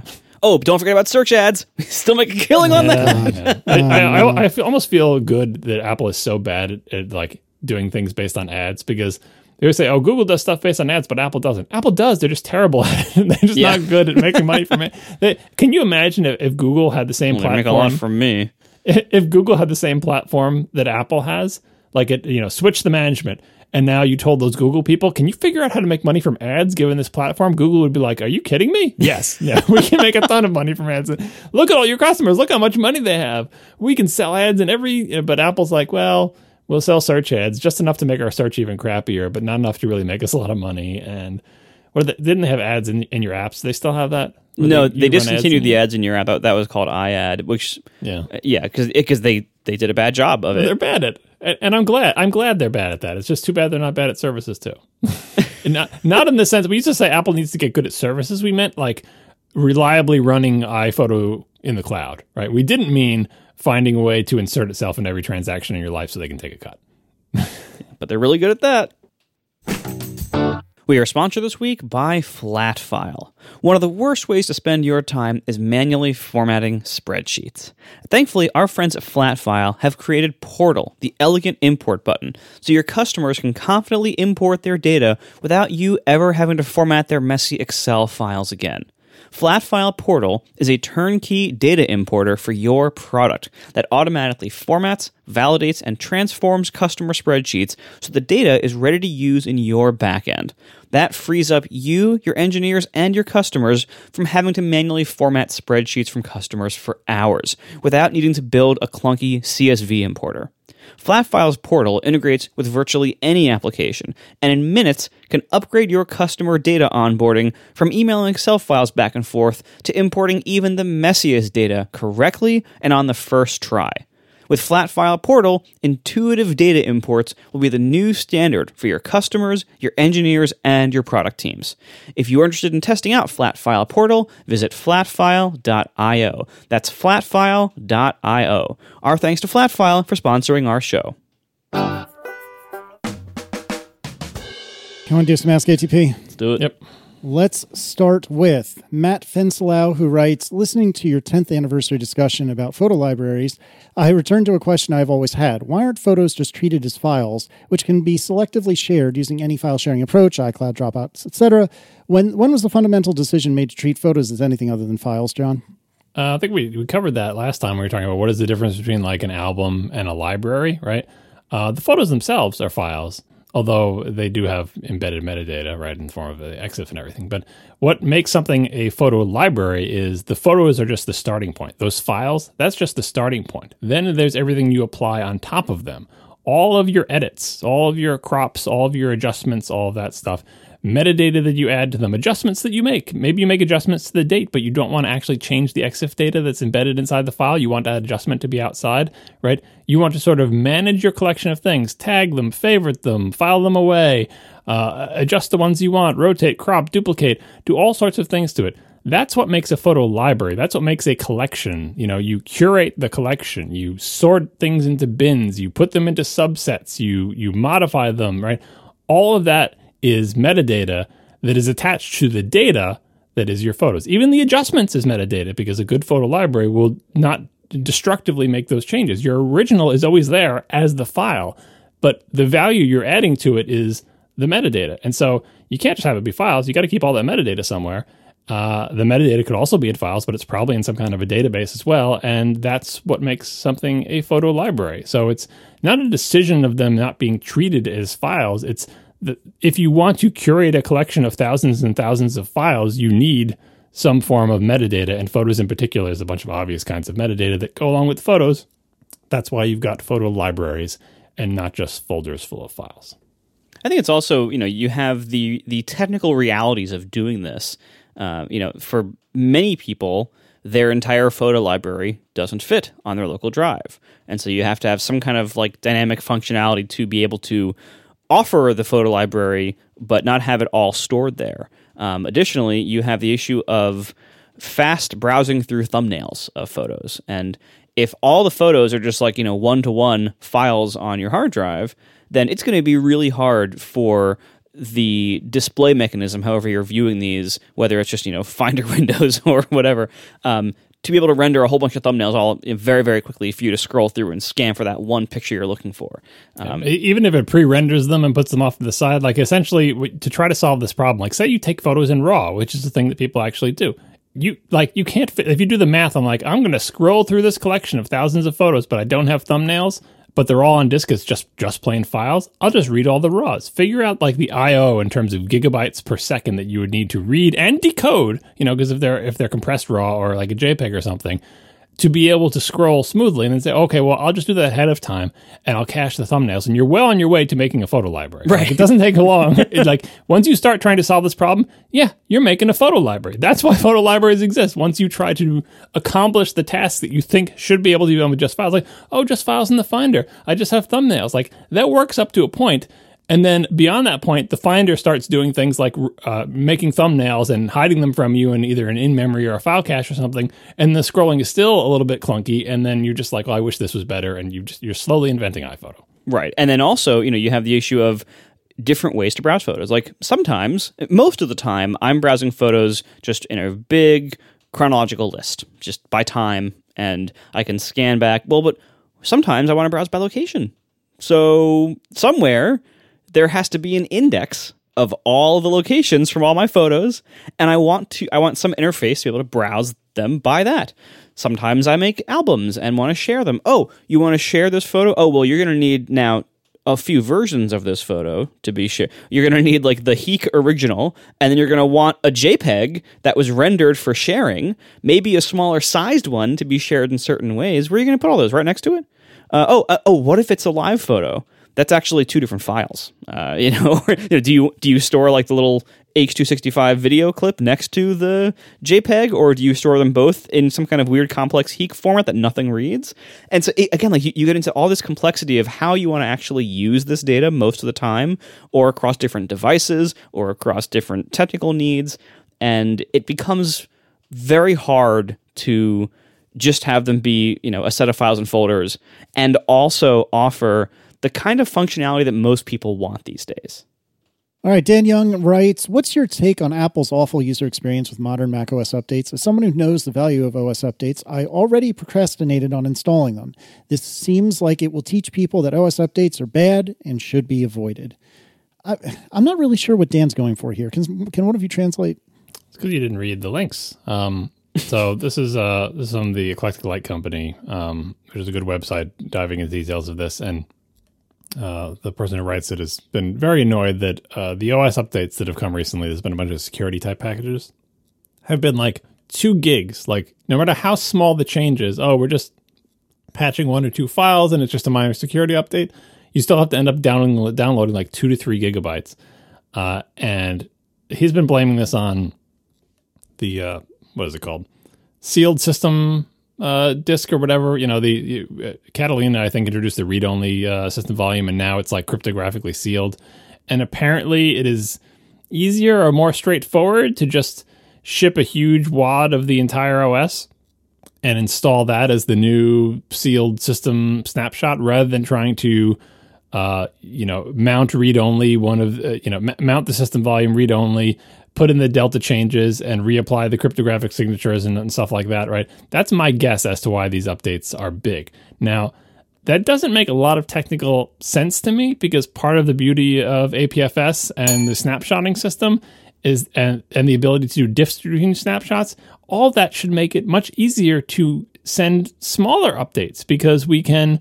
they don't have to make their own system. Like, oh, how do I send the deltas? And we have to write our own code to figure out which files we have to patch and make sure that the checksums are exactly the same after the patching.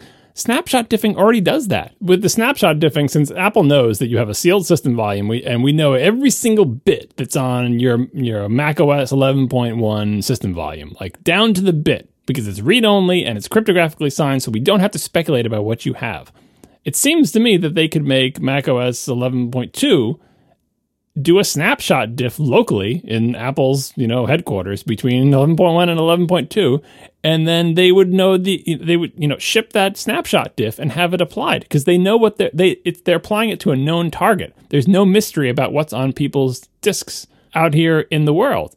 But apparently that's not what they're doing. Apparently they're just shipping the entire new image no matter what change. So I hope this is a technical limitation where they're just being cautious with how they do this. And I can understand why people are annoyed. And I know it is it is nice for me to sit here with my gigabit fiber connection and go, oh, I don't care how big the OS updates are. But it does matter. And one of the supposed promises of the quote-unquote new update system that Apple touts, which, as I think I mentioned in the past show, is really mobile update from iOS and iPad OS and tvOS and probably watchOS. Anyway, mobile update. One of the supposed advantages, faster, more secure updates. The more secure part I buy, the faster, not when you're making us download 2.6 gigs. So I think it seems like it's something that should be better, but it also seems like it's the type of thing where, especially how slow they've been moving on this, where this seems like the sort of first, most cautious, most naive implementation that is wasteful.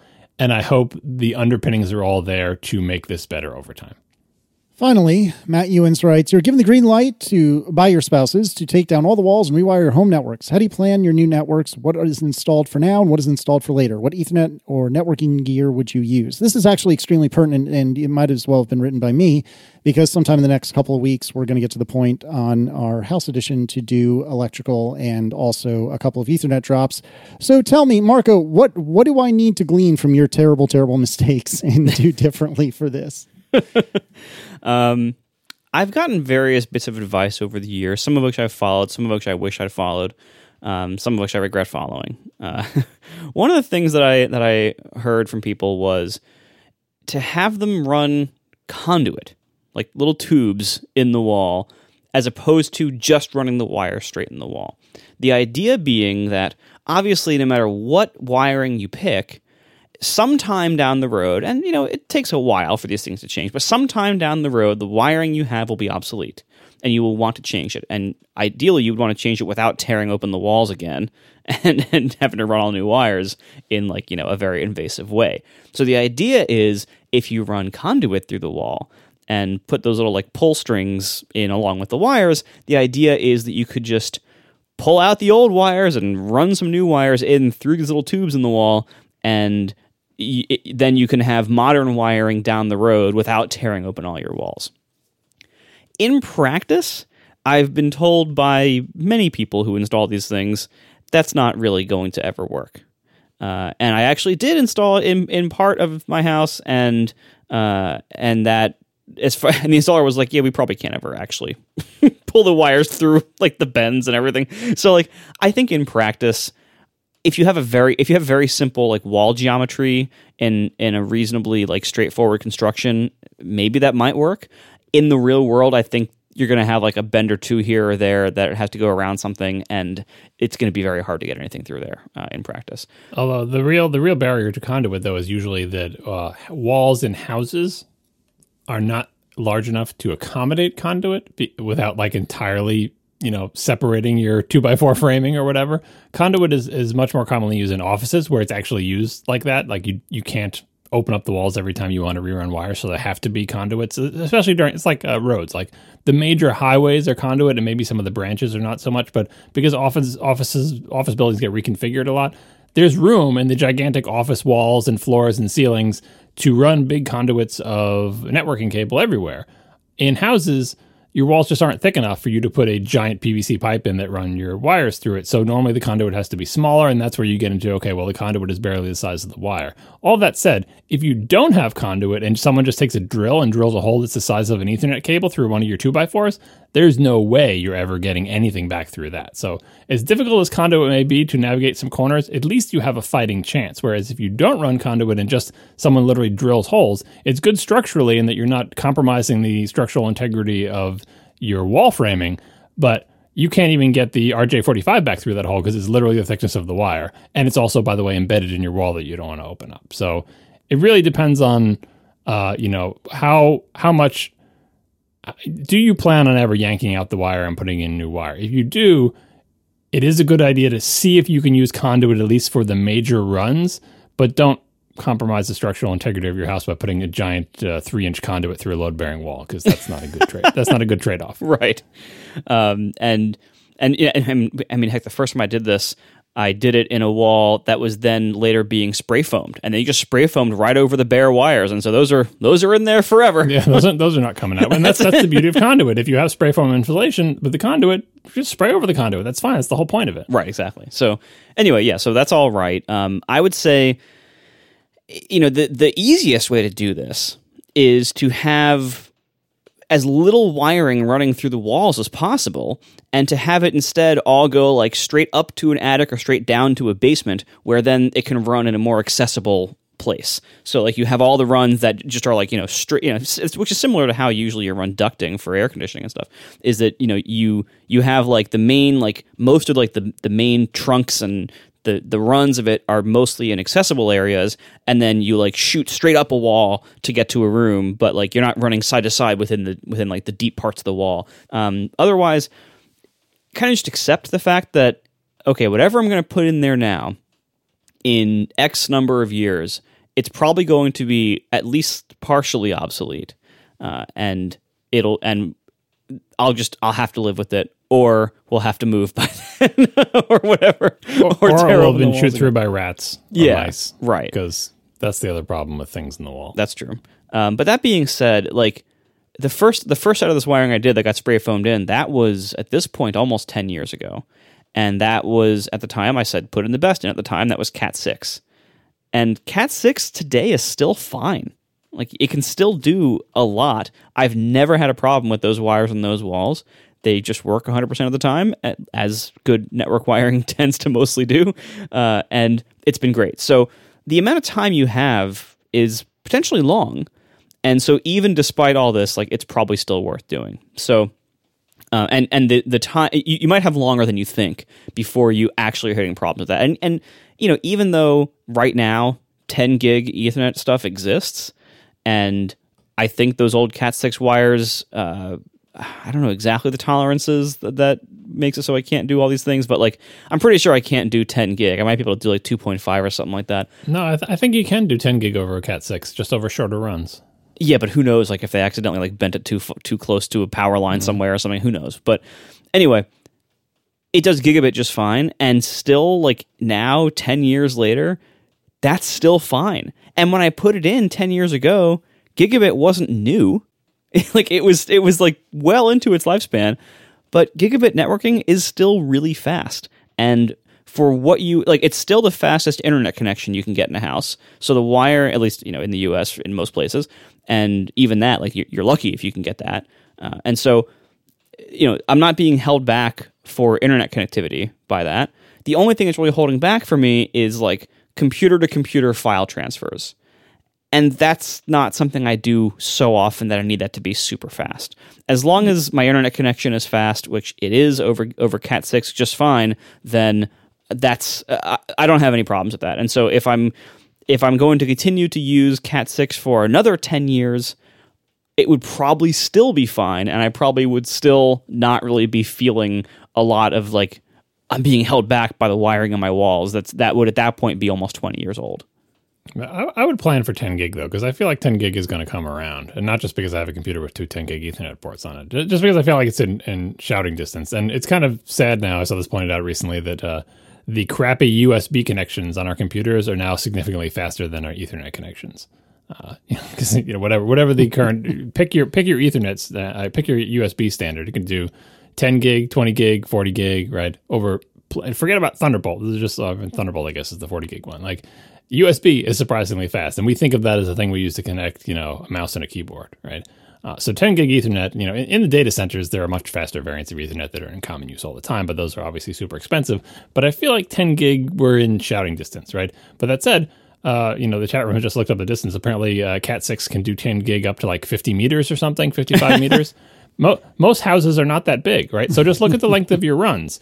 I think it is worth future-proofing for 10 gig, but to do that, you might not have to do anything more than do Cat 6 in reasonable runs, like Marco said. Like have them from a central point, and everyone just drops down in between two studs and comes out of port, and you're done, right? So if you don't have a gigantic house, and each individual run is not longer than 55 meters, not 55 meters total wiring in your walls, but like from the switch to wherever you're going, then you're all set for 10 gig. And I think that is reasonable future-proofing.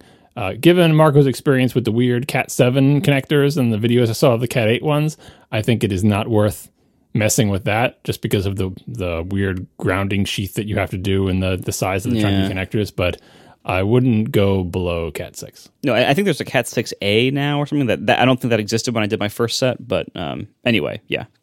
From what I've heard, Cat 6A is totally fine for almost any modern use. So that's probably what I would do if I was doing it again now. Now, that being said, the second half of this question was about networking gear and stuff like that. And I have been a fan and user of Ubiquiti for quite some time now. I would never recommend it to like a typical home user, but if you're listening to this podcast, there's a greater than average chance that you're a nerd. And for those of you out there who like to have networking nerdy stuff, Ubiquiti is pretty cool, but it is very nerdy. That being said, their latest generation of stuff, the Dream Machine router and Dream Machine Pro, have had problems. I'm using one now, and the other day I had to reboot it to let new devices join the Wi-Fi network. And part of the reason why, and this is not the first time this has happened, and part of the reason why I've loved Ubiquiti for so long is that the previous gear I had, the old like Edge router and then the old security gateway that I had after that, the previous Ubiquiti gear, I would set it up and it would just run for years. And there was never a problem that I had that was solved by rebooting my Ubiquiti router. Like, I never had to do that for any reason except, like, occasionally a firmware update or something, or, like, it would lose power and then it would reboot. But, like, the uptime my routers had was ridiculous. And I always knew that the Ubiquiti gear was so rock solid that was never the problem. Whatever problem I was seeing wasn't the Ubiquiti gear's fault. And that was a great place to be. I can't say that right now. And that's very disappointing to me. I'm and a lot of Ubiquiti people are kind of having a bad time right now because their recent gear, they're moving very fast on the software front. The software is like move fast and break things kind of philosophy. It seems like now, which is not what you want out of your router. Like that's not. You want something a little more slow and non-breaking and conservative, and and that's what Ubiquiti used to offer. And their newer stuff, it seems like they're not there yet with the stability, and it might be getting worse. And they're going through a lot of changing, and everything keeps like, oh, now this new control panel is this new version. It looks totally different, and a third of the features are missing in the new version. But just wait, or go back to the old version to access them. Like there seemed to be a lot of flux going on with Ubiquiti right now. That's not good. And I hope they work this out and get back to the level of reliability that they've had for years, that they built their reputation on. The whole reason I buy this stuff is because it was, in the past, rock solid and low maintenance. And right now, it's not. So I really hope this is a temporary thing. Right now, with what is offered, I can't recommend it. I'm using it, and I'm tolerating it, and it works well much of the time, but it doesn't have the appeal that their old stuff had when it just was super reliable. It doesn't do that right now. So hopefully they move past this and get better. Right now, I don't know what I would recommend. Thanks to our sponsors this week, Squarespace, Backblaze, and Flatfile. And thanks to our members, you can now get an annual membership, or you can get euro or pound billing, and you can join with any of those options if you want to, atp.fm/join. And we will talk to you all next week. Now the show is over. They didn't even mean to begin, 'cause it was accidental. Oh, it was accidental. John didn't do any research. Marco and Casey wouldn't let him, 'cause it was accidental. Oh, it was accidental. And you can find the show notes at atp.fm. And if you're into Twitter, you can follow them at CASEYLISS. So that's Casey Liss, MARCOARMENT, Marco Arment, SIRAC, USA Syracuse. It's accidental. They didn't mean to. Accidental. Tech podcast so long. So my birthday was last week, and my parents got me a new dongle for my car. They got me the CarLink Kit wireless CarPlay adapter. So this is something that I think I had obliquely mentioned many episodes ago, as an adapter that you plug into the USB port in your car that is designed to accept a lightning cable for CarPlay purposes. Well, you plug this adapter in, and then your phone talks to the adapter talks to your car, and that means you can leave your phone in your pocket and have CarPlay even if it's not physically connected to the car. Does it come with a lowered, what is this, an R8? So a lowered yes. R8 with a giant wing holding a canoe on top of it? What? I'm confused by the marketing of this So here's website. the thing. There are several different manufacturers that do the same thing. They're probably just, different labels on the same guts. But this particular website... I actually have one of these, but for like my dev kit, I bought one of these, not this brand, but I bought like one of the other brand ones that said it might work, and it didn't. Yeah, well, so if based on this website, I would not have bought this particular one because it is rough, some of the product photography, but here we are. And so I had the occasion to be in the car for about 5 hours today, and I used the CarLink Kit adapter for 4 of the 5 hours that I was driving, and it worked actually quite well. I feel like I can tell, and maybe it's all in my head, I feel like I can tell that it's not hardwired CarPlay anymore, in the sense that like there's a little bit of lag, a teeny bit.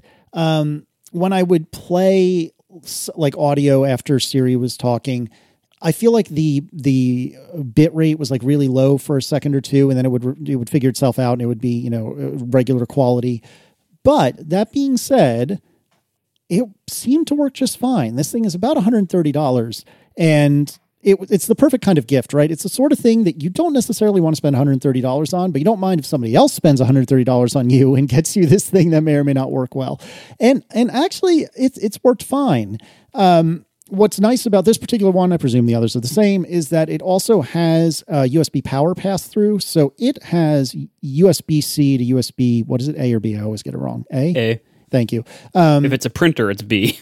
Okay, there you go. So it's USB-C to USB-A. It's a little, stubby cable, and the USB-A goes into your car, USB-C goes in the little dongle, and then it also has a USB-A receptacle on the other side of it, so you can plug in your lightning cable and charge your phone while you're using CarPlay. Now, I don't think it will use CarPlay. It's not like a pass-through for wired CarPlay when that happens. I think what it's doing is it's just charging with, the power is there, the data is not. But it worked well. And for the last hour I was in the car, I took it off the charger just to see how it did. And my battery plummeted by 15%, but also consider I was listening to Overcast at the time. And more importantly, Hey, don't blame me. Just hold on. Don't throw me under the bus. Hold on. And more importantly, as I was starting to say, I was also using the GPS and Waze. Oh, yeah. So that, I think, is the actual Overcast, culprit. GPS Waze, they're pretty equal battery hogs. Hey, there. Totally, so yeah. So thankfully, Apple has this little thing where you can see what your battery usage is. And it so happened that it was 11 to 12 this morning that I was on battery and using CarPlay and so on and so forth. And it was Waze at 23% and Overcast at 21%. So says Apple. I concur with you. I think that seems a bit ridiculous. I would expect Waze would be the overwhelming majority of it. But nevertheless, I don't actually have that much else to say about it, to be honest. It is definitely a hack, and it wouldn't surprise me if this hack is somehow closed up in the future. But for now, it works, and I'm pretty satisfied with it. And it's nice to be able to use CarPlay always. So the way I treated CarPlay in the past was if I was going in the car for like more than just a few minutes, I would probably plug in, or if like I'm in the middle of a text conversation where I want to be able to easily dictate and so on and so forth, I would plug it in. But otherwise, I just would use Bluetooth to the car, like no CarPlay involved at all. I would just use Bluetooth to the car and stream, Overcast or music or what have you. And now every time I get in the car, I have the full CarPlay experience, just like BMW drivers have had for years. And I think Audi is now starting to do wireless CarPlay. There's a few other makes that are doing it too. But yeah, it actually works, and I'm really surprised. And, the super discerning among you will definitely be able to see the difference. But for me, I'm willing to trade a little bit of latency and lag for a lot of convenience. And that works for me. The website says suitable for 98% car models. Not for 98% of car models. It says suitable for 98% car models. So assuming that they're not talking about 98% cars, things that are 2% non-car, I guess that would be every SUV maybe. Oh, it's probably higher than 2%. I would really want to know, is my car one of the 2% that I can't use? What is it?